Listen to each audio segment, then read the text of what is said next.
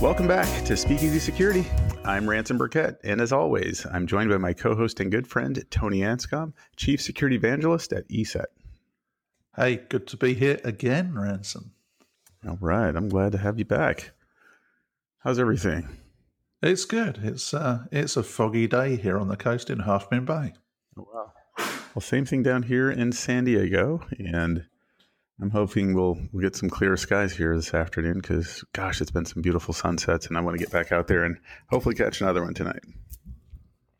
It sounds beautiful. Sounds good, right?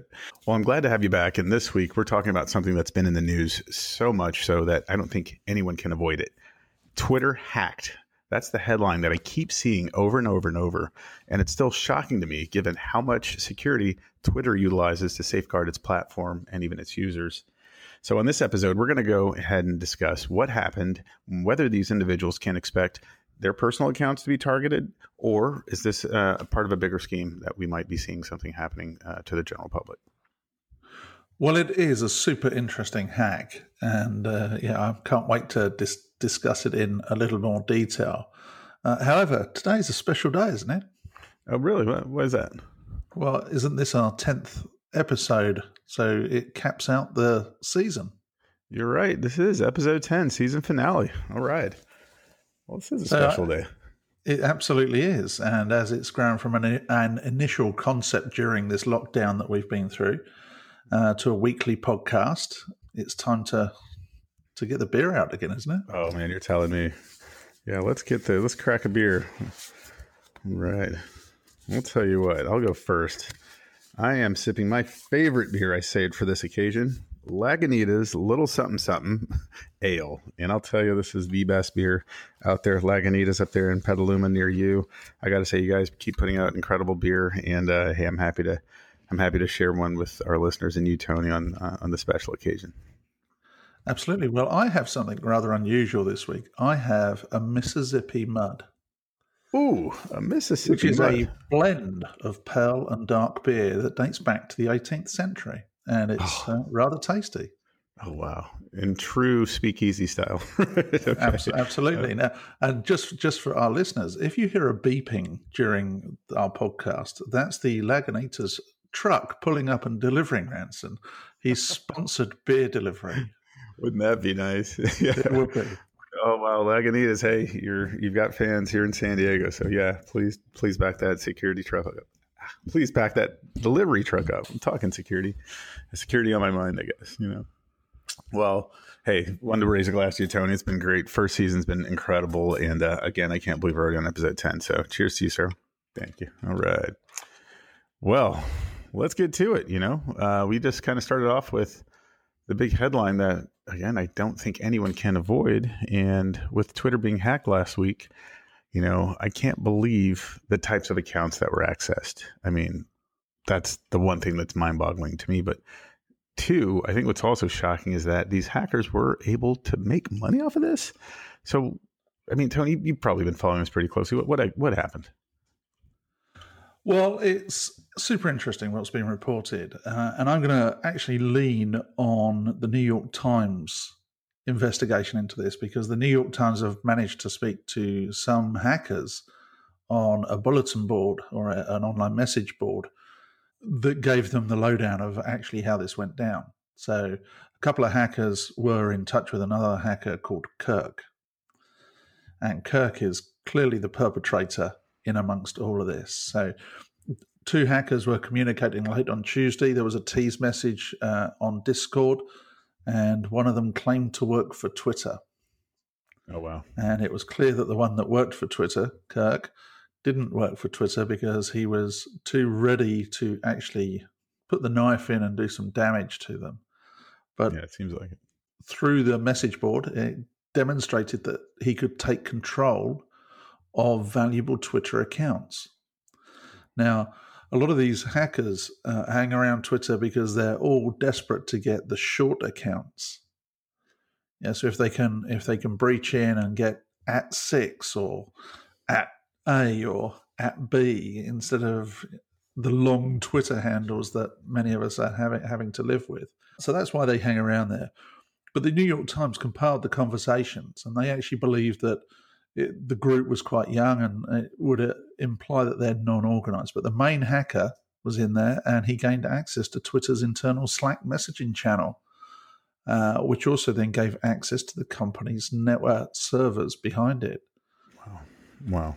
That's unbelievable. So he got into their Slack account, and basically that allowed him to have the credentials of the average or maybe the administrator within Twitter. Is that right? Well, he then, through the company servers, the hacker then got access to internal tools that are only available to Twitter employees. So in effect, he was on their network and he was looking like one of them.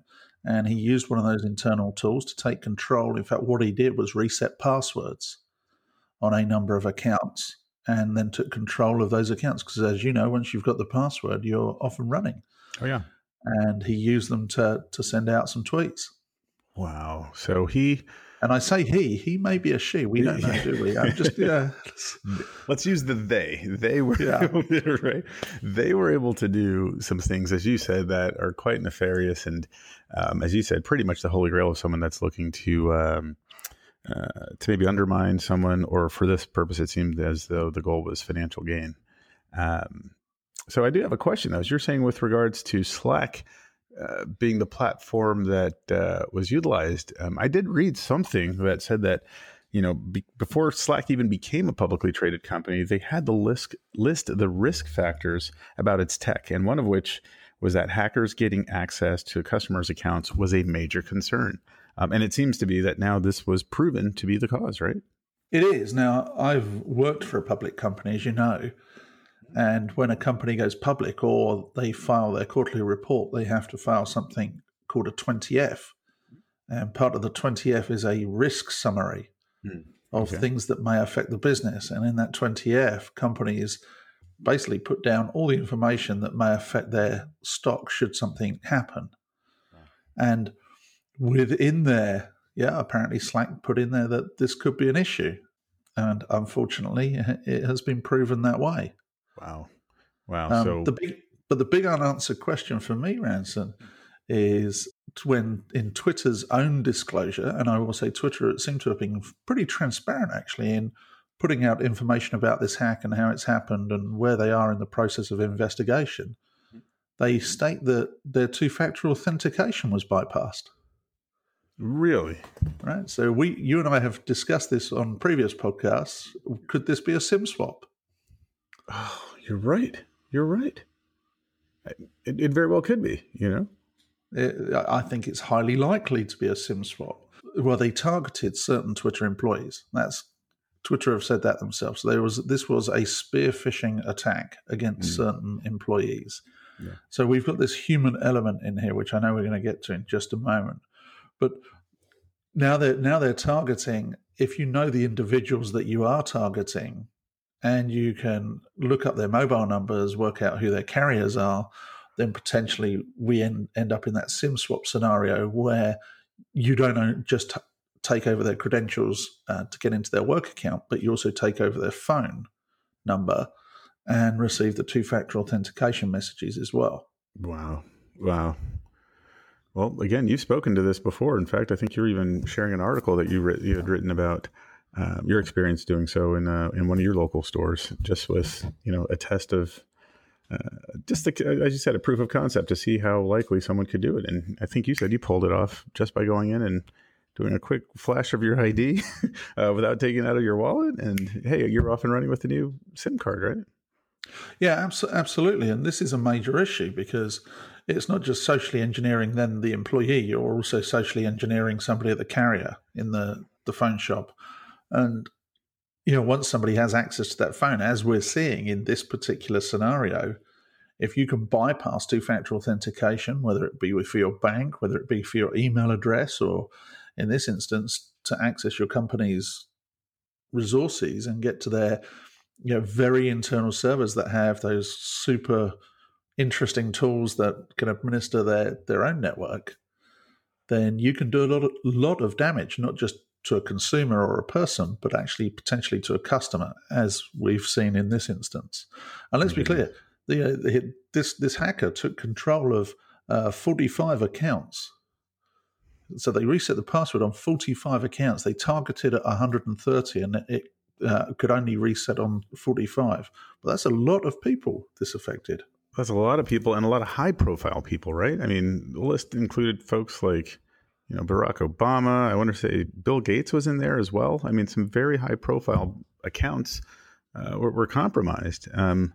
Which again, we may just go ahead and address that. Why would they go and use these high-profile accounts? Like, what's the significance of using a Barack Obama to send and spam, a message? Well, firstly, we should just be thankful they didn't set any U.S. foreign policy while they had access to some accounts. Right. But maybe Twitter's not the place to release foreign policy. But but why go after those high-profile accounts? Well, if you look at the accounts used, they are people that are very much in the philanthropy arena. So if suddenly you put out a tweet that says, well, if you send me 1K of Bitcoin, I'll send you 2. While you and I know this is completely unbelievable because nobody gives free money away to just anyone. No. Obviously, some people did unfortunately believe this and did succumb to that tweet. But of course, if they'd sent it from your account or my account, nobody would have believed it true. No. So that's why those high-profile accounts are important. And obviously, you get the attention in the media as well. Yeah, you're right. They probably did something big for the grandiose effect, right? Like, what's the impact here? What can we be known for, as you said, after the hack, after the breach? That's pretty interesting. Going back to one of the things you were mentioning, though, which was the human factor. I mean, it seems to be that, as you said, the tech for Twitter is relatively rock solid, right? From a security perspective, they've been pretty, they've been pretty safe. Now, again, this doesn't, this doesn't factor into much if you can socially engineer the human and the human factor, which it seemed to be the weakest link in this hack.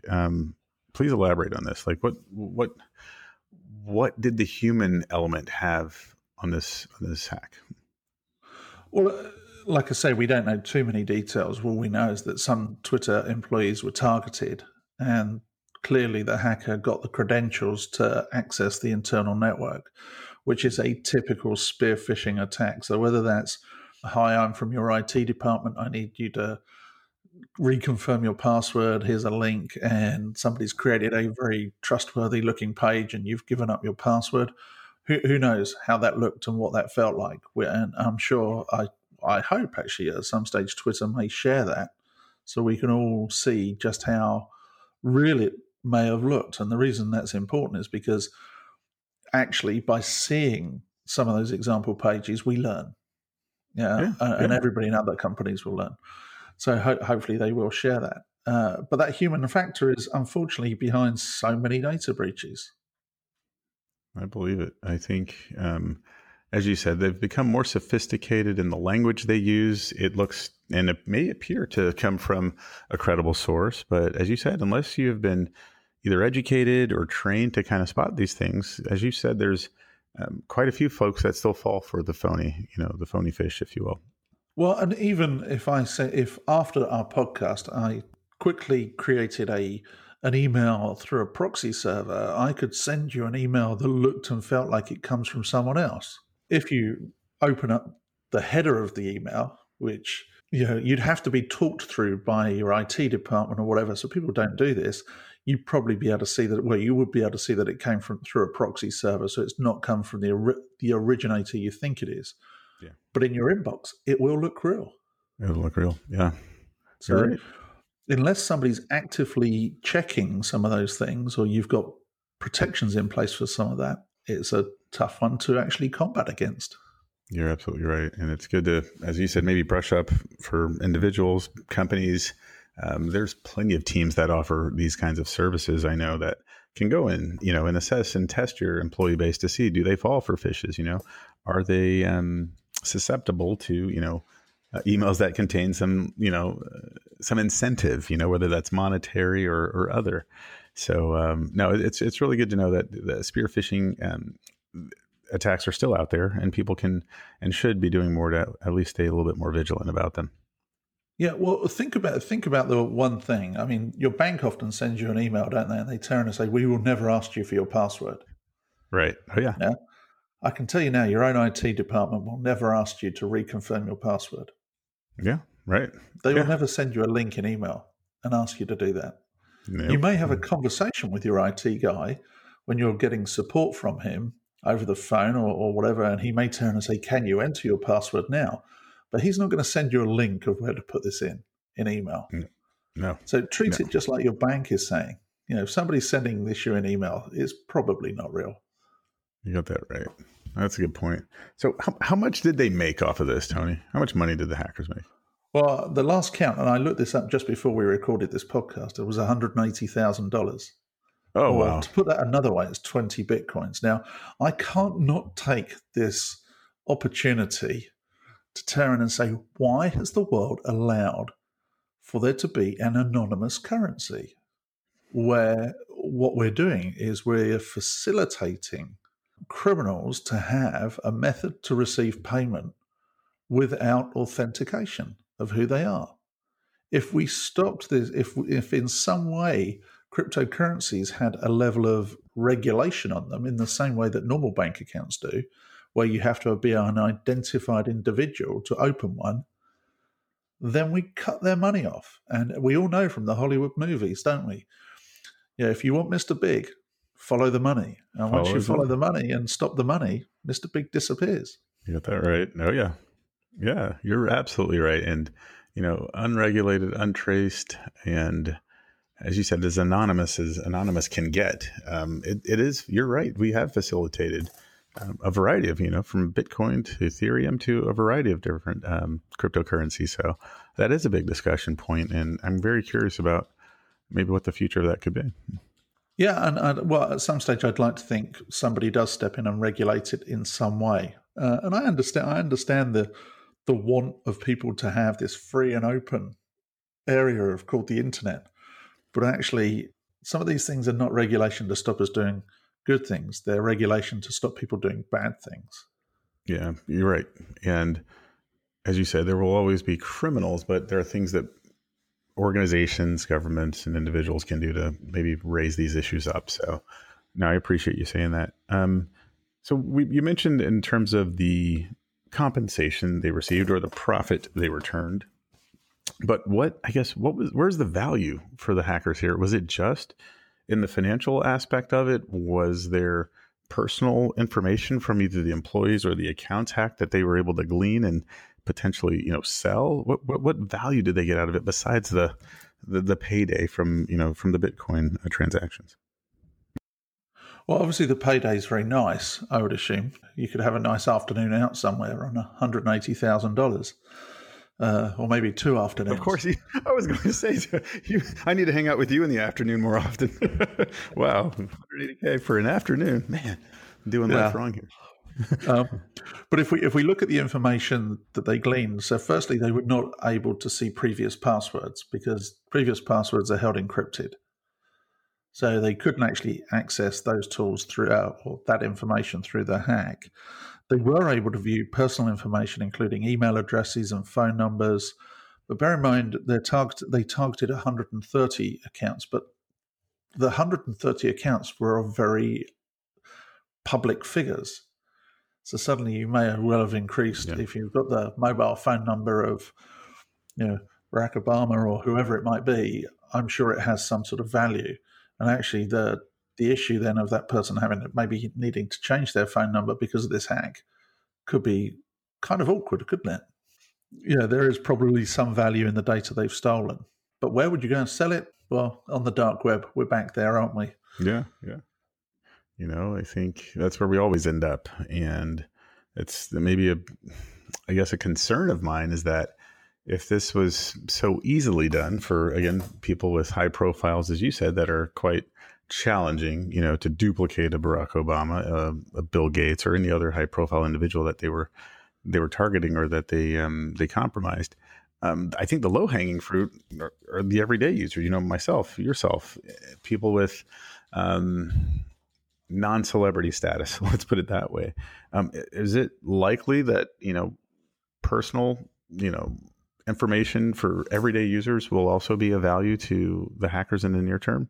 Any access to anything is good for a hacker, isn't it? Because if they work out your Twitter password and you're using the same password, they could potentially gain access to something else. And so the story goes on of you move from one account to the next.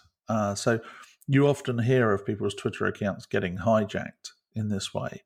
And in fact, one of the common ways is through third-party software. Because, as you said, Twitter's security is pretty good if you've got two-factor authentication turned on. So there's a lot of protections in there. But if you then open up your Twitter account and give another application access to your Twitter account, is their security as good as Twitter's? Because if it's not, then you've just opened another door. So I think there is a weakness there. And maybe actually that should be something Twitter do tighten up on. Maybe they should actually turn and say anybody that uses that API to provide a service to your Twitter account, whether it's something like TweetDeck or one of the other services that then allow you to see it in a different format or see multiple tweets at the same time or track things, maybe they should have to step up and have the same level of security on their services before they're allowed to have access. I couldn't agree more. And whether, as you said, the folks that are in, my profession with PR, we're looking and monitoring everything. So some of these services are very good, as you said, of creating columns of feeds, if you will, that monitor topics or, as you said, post on your behalf. And if that's not buttoned up, then, as you said, that is the weak link. And I think it's important to highlight that because I know there's a number of people in my network that use these tools to schedule content because either they're too busy or they're aware of things that will happen, like a conference, an announcement, or something else. And it's, create the content, create the post, set it, and then in some ways, you kind of forget it, right? You've created your content. You're now letting this thing automate and automatically post for you. That, as you said, it's a point of concern, I would say. So I'm glad that you highlighted that. And you said, what's the value of coming after a personal account? Well, okay, you have the @ESET account, but you have @RansonBB. Now, while you don't speak on behalf of the company, somebody reading your tweet might think you do. So could you be a target and be abused in that way? There's a lot of potential there. Oh, yeah. Well, let's hope not. But yeah, you're right. Too. Yeah. Let's. I would hope not. But as you said, there's as you said, as far as a scenario, I'm sure others have thought of that. What about you? What do you think? If we're talking about personal hacks and being targets here, what do you think people could or should do just to kind of shore up their security profiles, if you were just maybe batten down the hatches a little bit more? What do you kind of recommend people do? So did you ever watch the IT Crowd? I did not watch the IT Crowd. Okay. The IT Crowd, there's a couple of IT support guys that sit in a basement, and when the phone rings, it automatically answers and it reads a script. And it says, have you turned it off and on? Yeah. Have you logged on? Are the lights on? The standard IT. Yeah, of course. So I'm going to sound a bit like that recording on the IT Crowd now. Bring it. Have good passwords. Okay. Enable two-factor authentication. Yeah. Don't use the password on multiple accounts. These are, when an email turns up and it's asking you for credentials, don't click on the link. Don't do it. Yeah. Don't put your credentials into anything else other than where you should be. I kind of feel like that IT Crowd answer phone. So many times when there's a cyber attack, we come back to the same thing. In fact, maybe I should just record those things, have them on a little player in my pocket. And when somebody asks a question, I should just hang on, and play the recording. You're right. It is funny that it's not funny. It's interesting that there are these best practices, right? There are these standards that, as you said, if you do just the basics, you improve and enhance your security protection and your profile by a margin of like 3 to 10, depending on what you do. Right. The one thing I would add on top is in this particular scenario, and actually in social media generally, you have these secondary applications like we've just discussed. When you stop using one of those applications, do you go in and revoke the access? And the answer is, I bet you don't. Yeah. Because it doesn't dawn on you that, well, I've just stopped using this tool, so I've now unloaded it. But actually, you need to go into the social media account and you need to revoke the access. Because otherwise, that company still has access to your Twitter account through the credentials you provided. Right? So make sure that you actually, on frequent basis, go and audit what other applications have access to your social media accounts. Now, that is key. That is really key, Tony. Thank you for that one. Wow.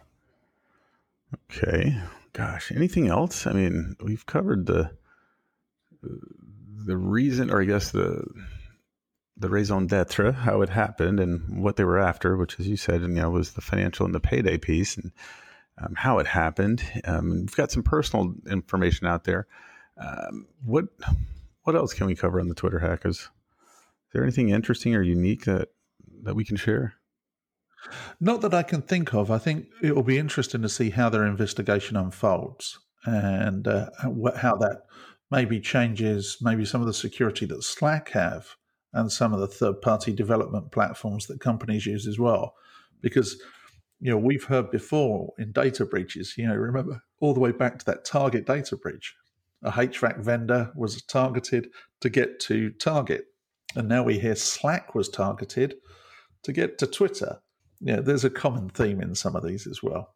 Yeah, well, it certainly is. And as you said, it doesn't seem to be going away. So I'm glad that we talked about it. And as we get to the end here, I'm going to go back to something you brought up at the beginning of the call, which is it's been great recording the first season with you, Tony. I mean, we've come a long way in 10 episodes, from COVID contact tracing apps, I believe, to what was our episode last week? We were talking about cutting the cable cord, so it's been one hell of a season, and I can't wait to see what we do for next season. I know we're probably going to take a week or two off here, but I think we're going to come back with some special guests for season 2 and even some more exciting content, right?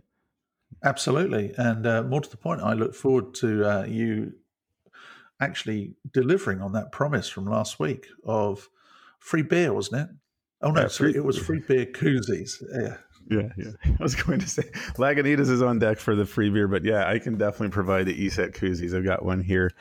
Send Tony or I a message here. Tony at ESET on Twitter and RansomBB on Twitter. We'll get you a nice ESET koozie to keep your beers cold this summer. And with that, Tony, I want to raise a glass to you again and say thanks, my friend. And I hope you have a great rest of the summer. And we're going to sign off for season 1 of Speakeasy Security. Cheers. That's great. Thanks, Ransom. You're welcome. Cheers.